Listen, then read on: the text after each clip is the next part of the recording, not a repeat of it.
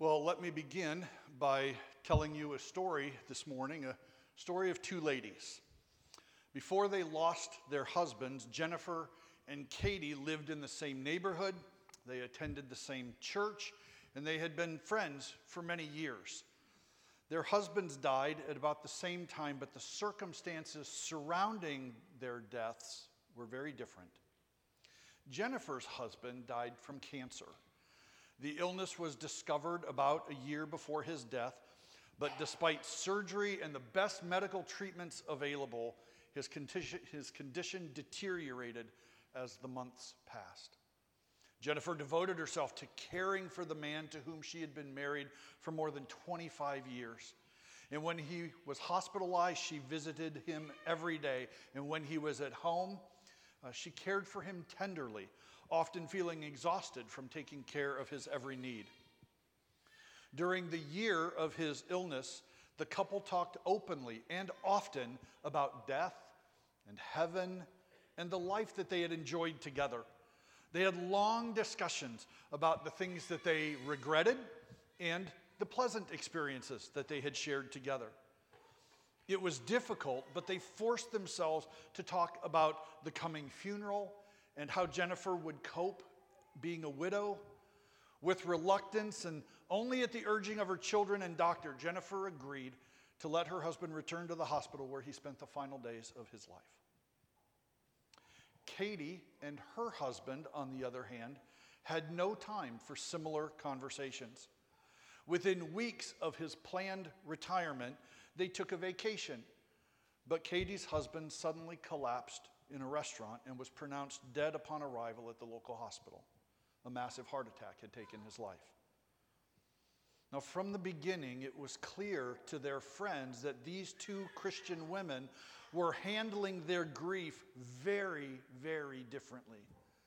Jennifer talked freely about her husband, and she admitted her loneliness and the empty heart she now had. It took time, more time than most people expected. But after some time, eventually Jennifer increased the activity of her life. Slowly, she re-engaged the activities at church, even though she didn't feel like participating at first. And she was determined to stay involved in the lives and activity of her kids, and eventually her grandchildren as well. Katie, on the other hand, closed off from people after her husband died. She stopped seeing her friends. She appeared to lose interest in most relationships, even withdrawing from her own kids, who had previously been so central to her daily life. She spent most of her days in front of the television, feeling depressed. She started to feel swallowed up in self-pity. After years of being so close to her husband, Katie now concluded that life was no longer worth living and that she would never be happy again.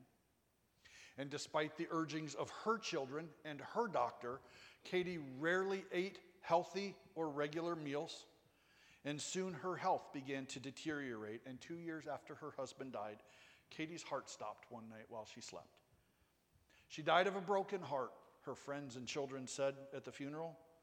Sadly, she also died without joy and without ever saying goodbye. Jennifer and Katie were two good friends who mourned in very different ways. And how they grieved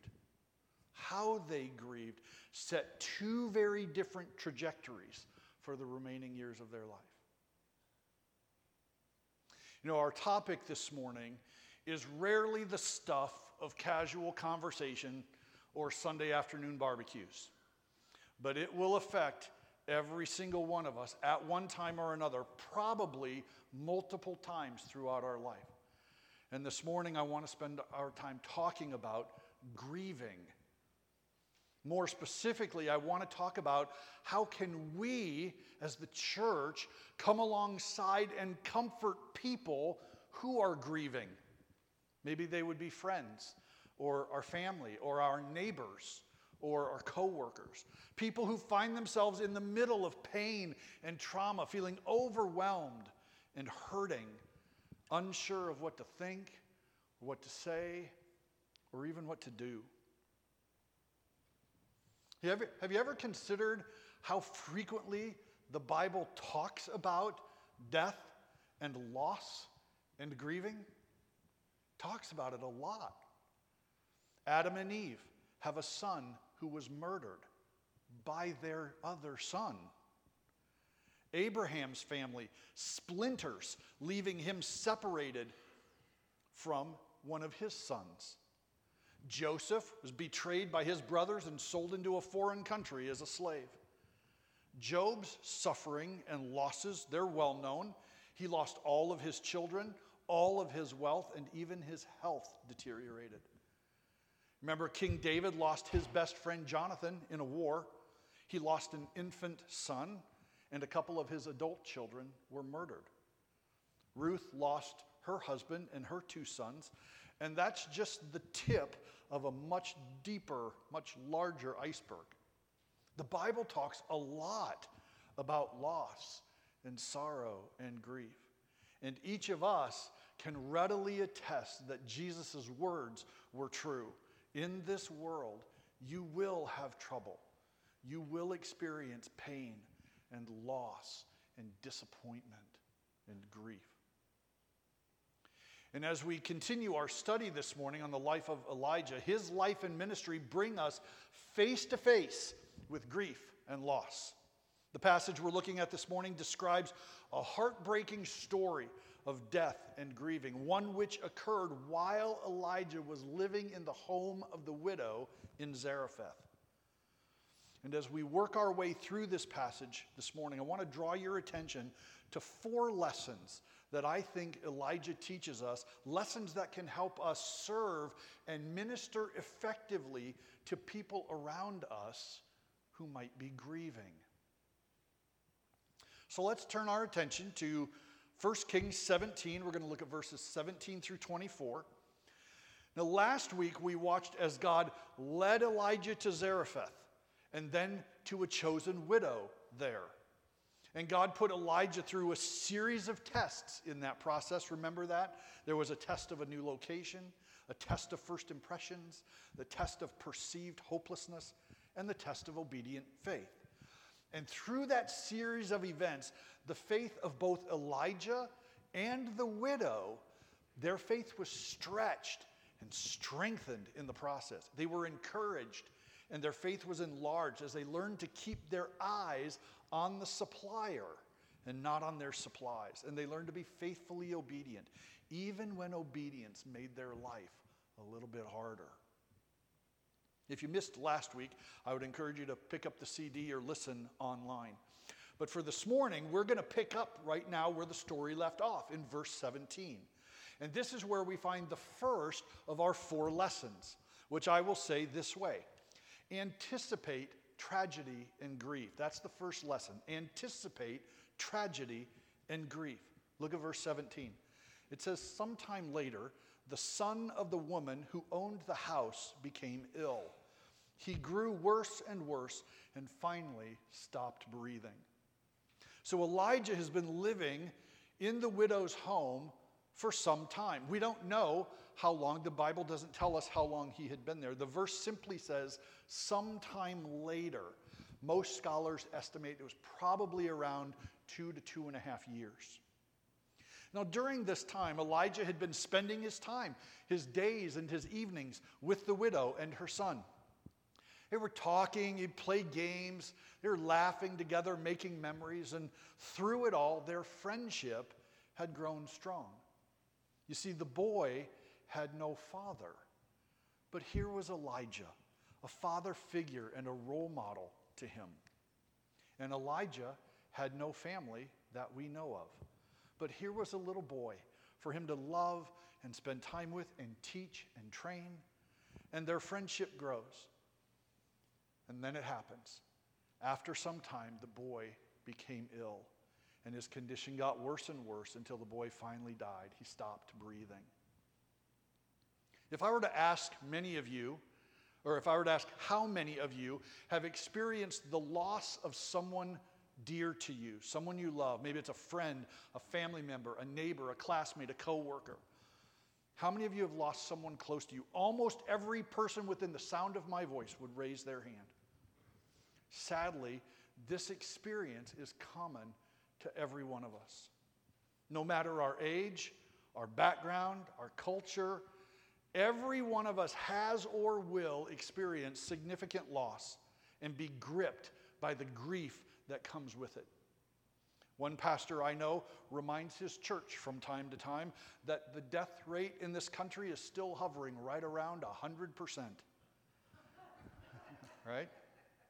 Nobody makes it through this life unscathed by death and loss and grief. Nobody. So we would be wise to anticipate tragedy and grief, to prepare for it, plan on it, to think about it, to make ourselves ready. Our second lesson is found in verse 18, and the second lesson is this: expect emotional outbursts. Expect emotional outbursts. Look at verse 18. It says, "She said to Elijah, 'What do you have against me, man of God? Did you come to remind me of my sin and kill my son?'" Which really shouldn't be read with that tone of voice at all, right? This woman just lost her son. It probably should be read something more like this: "What do you have against me, man of God? Did you come to remind me of my sin and kill my son?" Probably more like that. This woman comes to Elijah and she's holding her boy in her arms. Her heart is broken under the weight of grief. And there stands Elijah. And she lets Elijah have it. She yells at him. I think tears are streaming down her face. She looks at him with anger and distrust. "Look at what you've done," she would say, probably through clenched teeth. And she lets Elijah have it, both barrels. Gene Getz, in his book, When the Pressure's On, writes that the widow's reaction, it was predictable. It was to be expected. She's trying to understand, why is this happening?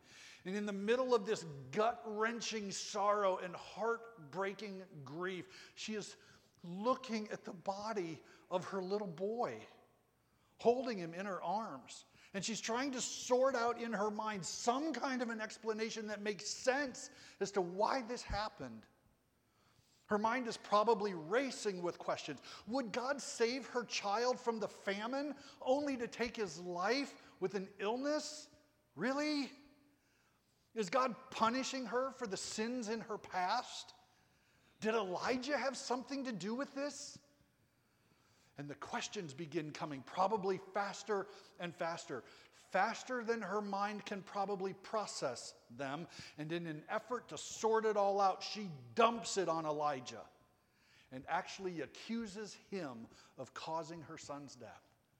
She accuses Elijah. Friends, listen. This kind of thing is to be expected.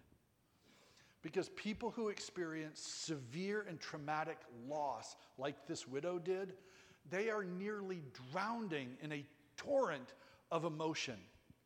It floods their system, and most people don't know how to handle all of that at one time. In its earliest stages, the grieving process comes with this tidal wave of sorrow and deep anguish. There's a tsunami of hurt and pain, a flood of confusion and doubt. And at some point, all of that emotion comes gushing out. You reach a point where you can't stop it and you can't restrain it anymore. Many years ago, I had a dream in which my oldest daughter, Rebecca, was a small child. And she was in the hospital, and she was hooked up to all kinds of tubes and wires and monitors, and I didn't know why.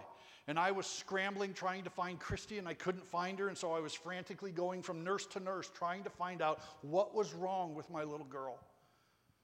And then I heard Rebecca's heart monitor sound that long, steady tone indicating a flat line, loss of a heartbeat. And I raced back through the door into her room. But she was gone, and and I picked up her little body in my arms, and I just wept. And then I woke up and realized it was just a dream. But the emotion of that experience was so strong, I laid in bed for almost 30 minutes just trying to regain my composure. The nightmare of losing someone that I loved left me completely undone. But here's the sobering reality.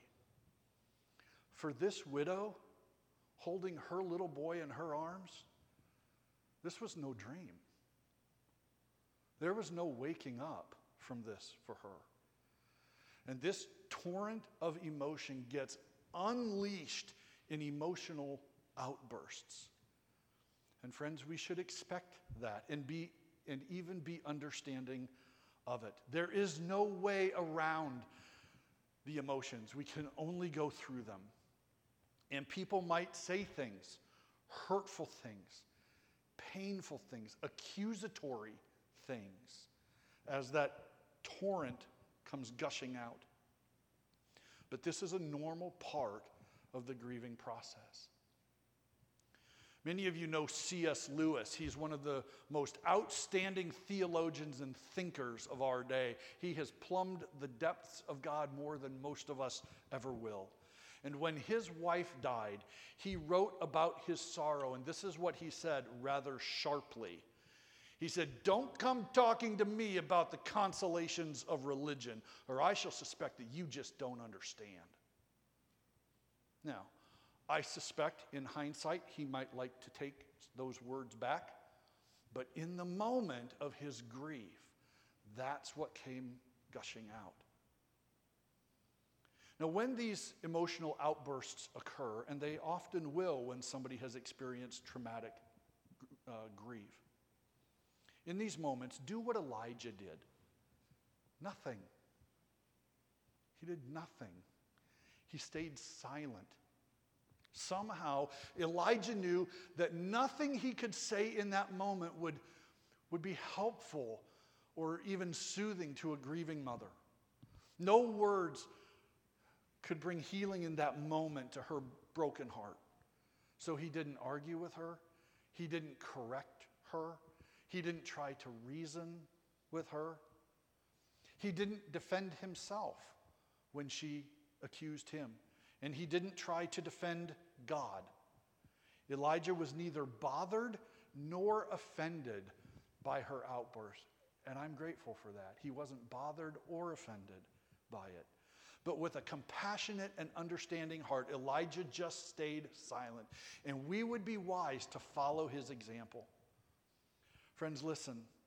If you're taking notes, you might want to write this down. In these moments, people need our compassion, not our correction. In times of grief, people need our compassion, not our correction. Grieving people just need us to show up. It's what we sometimes call the ministry of presence. And it's vital that we show up, even in those times when we are tempted to keep our distance, maybe because it's awkward or we don't know what to say. And they need us to have a listening ear and a compassionate heart. I have a standard speech that I use when someone is in the middle of grief, and it goes like this: I am so sorry. I am so sorry. I don't try to correct theology. I don't try to fix their confusion. I don't try to explain why God would allow something terrible. When their thoughts and emotions come pouring out, raw and unfiltered and oftentimes jumbled up, they don't need to be fixed. People just need to be listened to. Grieving people need our compassion, not our correction.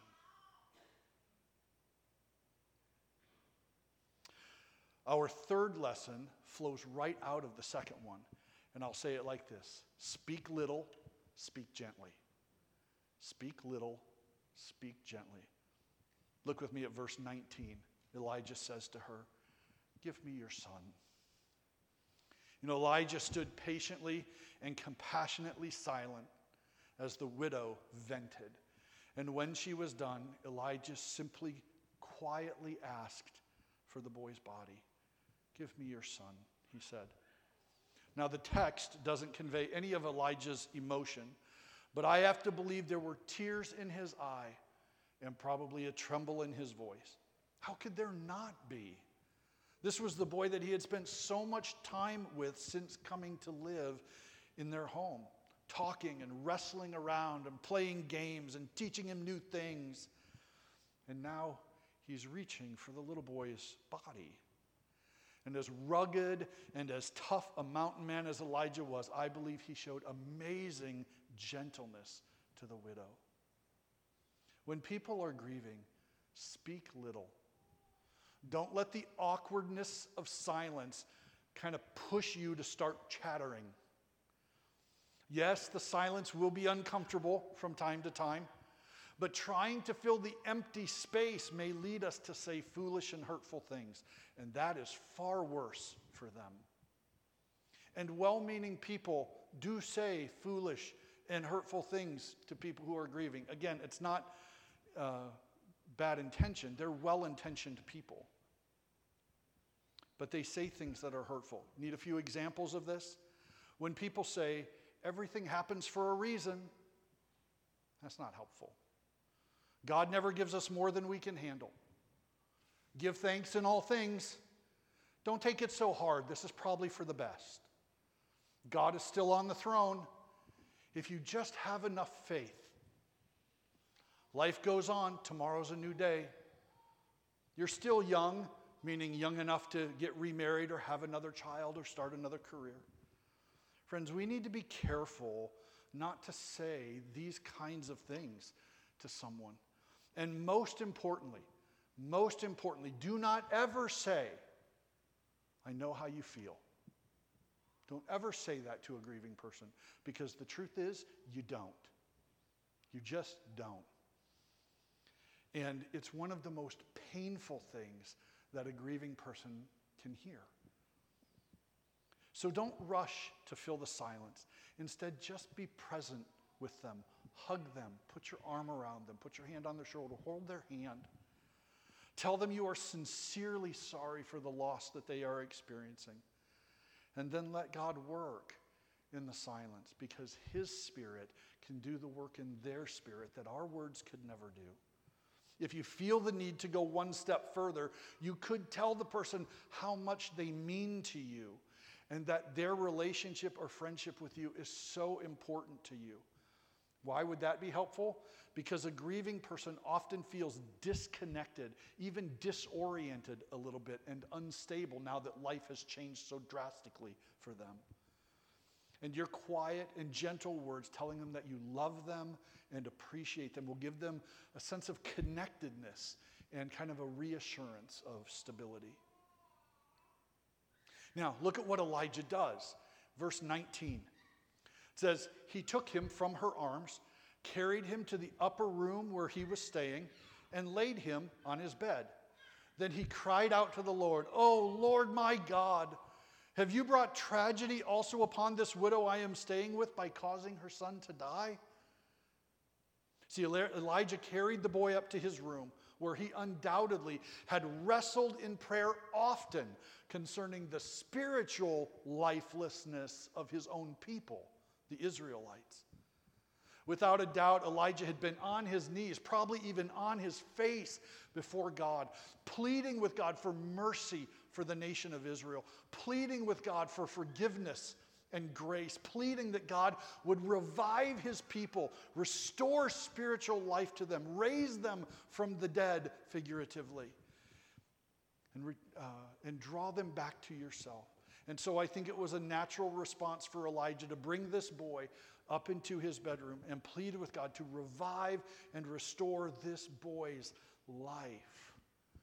And that's exactly what Elijah did. And as he did, we learn our fourth and final lesson here, which is express your concerns to God. Express your concerns to God. And here's what I mean by that. Elijah may have stayed silent in the presence of the widow, but he was not silent at all in the presence of God. You see, the tough questions and doubts and fears, they need to be talked about. They need to be voiced. But too often our tendency is to talk about them with the person who's grieving and not with God, and that should be reversed. Elijah knew the widow's doubts and fears were real, but he also knew that this was not the right time to have that conversation with her. And so he took his concerns to the Lord. Verse 20 says, he cried out to the Lord and said, "O Lord my God, have you brought tragedy also upon this widow I am staying with by causing her son to die?" You know, it didn't dawn on me how substantial Elijah's concern was in this regard until I studied this passage. You'll remember that Israel had turned away from the Lord and followed after the false gods of Ahab and Jezebel. This was the reason Elijah was on the mission he was on, because the people had turned away. God's reputation is at stake. His name is being blasphemed throughout the land. It's being trampled underfoot by common men. And day after day, Elijah is pleading in prayer that Israel would repent and return and be restored for the glory of God's name. And now in this widow's house, Elijah feels a similar threat. This woman has endured the hardships associated with the famine and the drought. And when Elijah showed up at town some time back and met her at the city gate, the woman responded in faith and fed Elijah first. But the loss of her son today may be too much for her to endure. And so Elijah is feeling deeply the distrust that she now has for him and for the God he represents. For Elijah, there was more at stake here than just this little boy. In this house, just like in Israel, God's honor and reputation are on the line.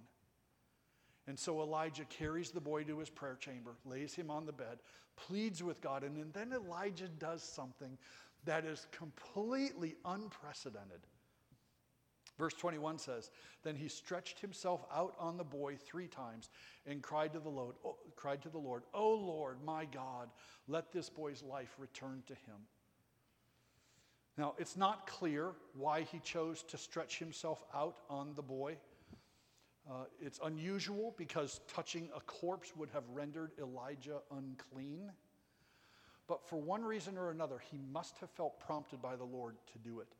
And so he did. And then the request he makes is unprecedented. Up to this point in Scripture, no one has ever been raised from the dead. But that doesn't stop Elijah. His concern is only for God's glory and God's reputation. And so intensely and so purely does Elijah desire for God to be worshiped and adored. He is willing to ask God to do something in this moment that has never been done before. Oh Lord, let this boy's life return to him. And look at how God responds, verses 22 to 24. It says, "The Lord heard Elijah's cry, and the boy's life returned to him, and he lived. And Elijah picked up the child and carried him down from the room into the house. And he gave him to his mother and said, 'Look, your son is alive.' And then the woman said to Elijah, 'Now I know that you are a man of God, and that the word of the Lord from your mouth is the truth.'" God heard Elijah's prayer. And for the sake of his glory, and for the sake of his honor, and for the sake of his reputation, God answered Elijah's prayer with a yes, doing what had never been done before. And I don't think there are words adequate to describe what Elijah must have felt in that moment when the little boy's life returned and his body began to stir. There aren't any words. Can you imagine how Elijah would have felt when he brought the boy down to his mother and heard her say, now I know that you are a man of God and that the word of the Lord in your mouth is the truth." In a way, she's saying, Elijah, I believe that God is great and your message is true. Not only would this have stirred Elijah's love for the boy, but I also think it would have stirred Elijah's hopes for his people, the people of Israel. Maybe the Lord would revive the nation and bring them back to life, just as he had revived this boy and brought him back to life. Maybe. Before I close, let me give you 4 brief reminders about grief that might be helpful for you. Just 4 quick reminders. The first is this: grief is the sorrow we feel anytime we experience a significant loss.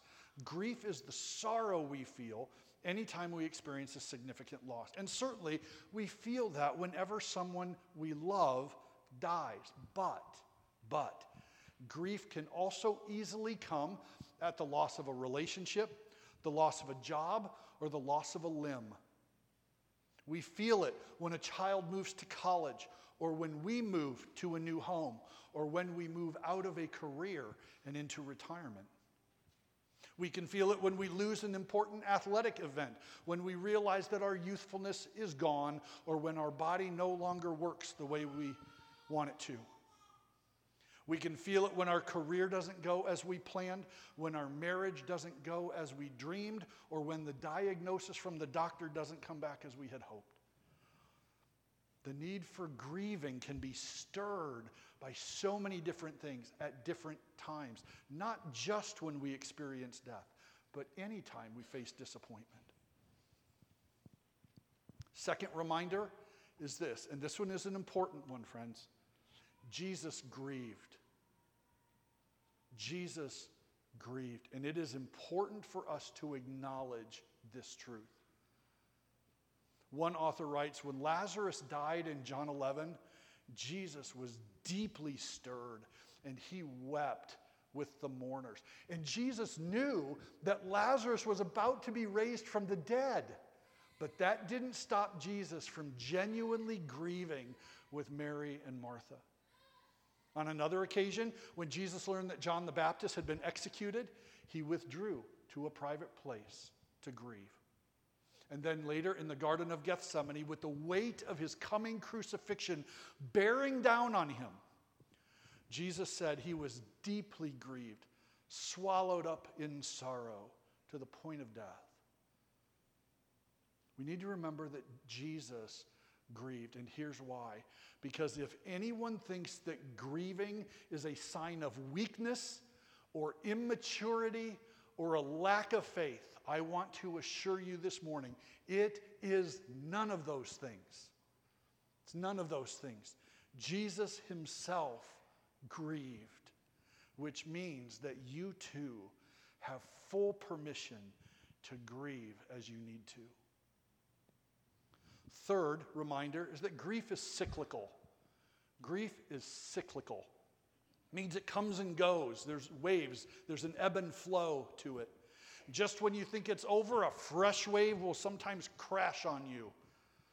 I've experienced this myself. I remember a few years back I was going through some grief of my own, and I told a friend that I'm doing much better these days when he asked, which was true in that moment.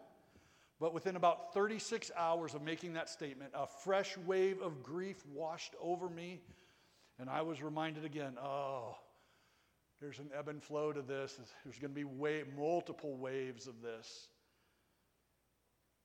And if you want to help people who are grieving, we need to understand the cyclical movement of this. So that when our friend or family member gets hit by another wave of grief, we don't want to conclude that the person is regressing. They're not regressing. That's not a step backwards. This is perfectly normal. Grief comes and goes in cycles. There is an ebb and a flow. And when we pray for our grieving friends, we want to pray that each wave will be a little bit easier for them to handle. And it'll just get easier and easier each time they go in and out of that. Fourth and finally, grief takes time. Grief takes time. More time than most people think. So give people time and permission to grieve, sometimes for a lot longer than you expect.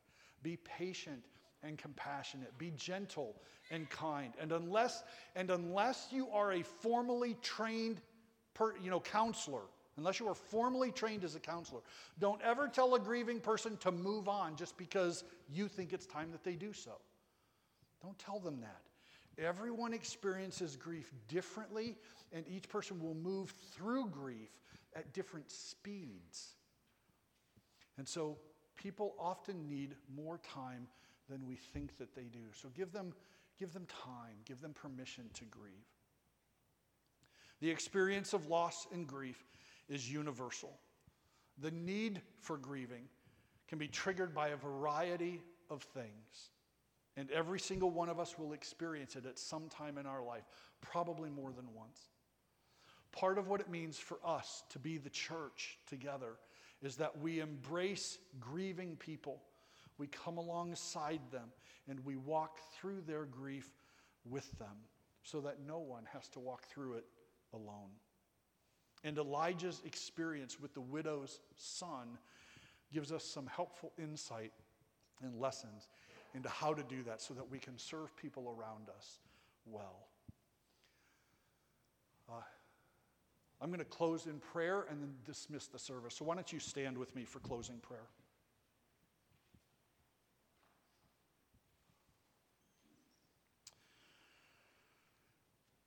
Heavenly Father, we want to thank you this morning for the gift of your word. We're so grateful for it. And for all that you have revealed to us in it. Elijah's life, as we continue to go through it, just instructs us today about comforting the grieving. God, I pray that you would give us eyes to see pain in people's lives around us and give us hearts of compassion so that we might walk beside people in pain, that we might serve them, we might show them the love of Christ. May we continue to grow to become a people who embrace men and women in pain. May your Spirit work through your word and through your people to bring genuine healing to the deep pain in people's hearts. And may your presence be felt. May your joy be felt. And may your name be praised anytime 2 or 3 of us are gathered together. Lord, you are our God, and we are your people, and we love you. And we pray all of this in Jesus' name. Amen.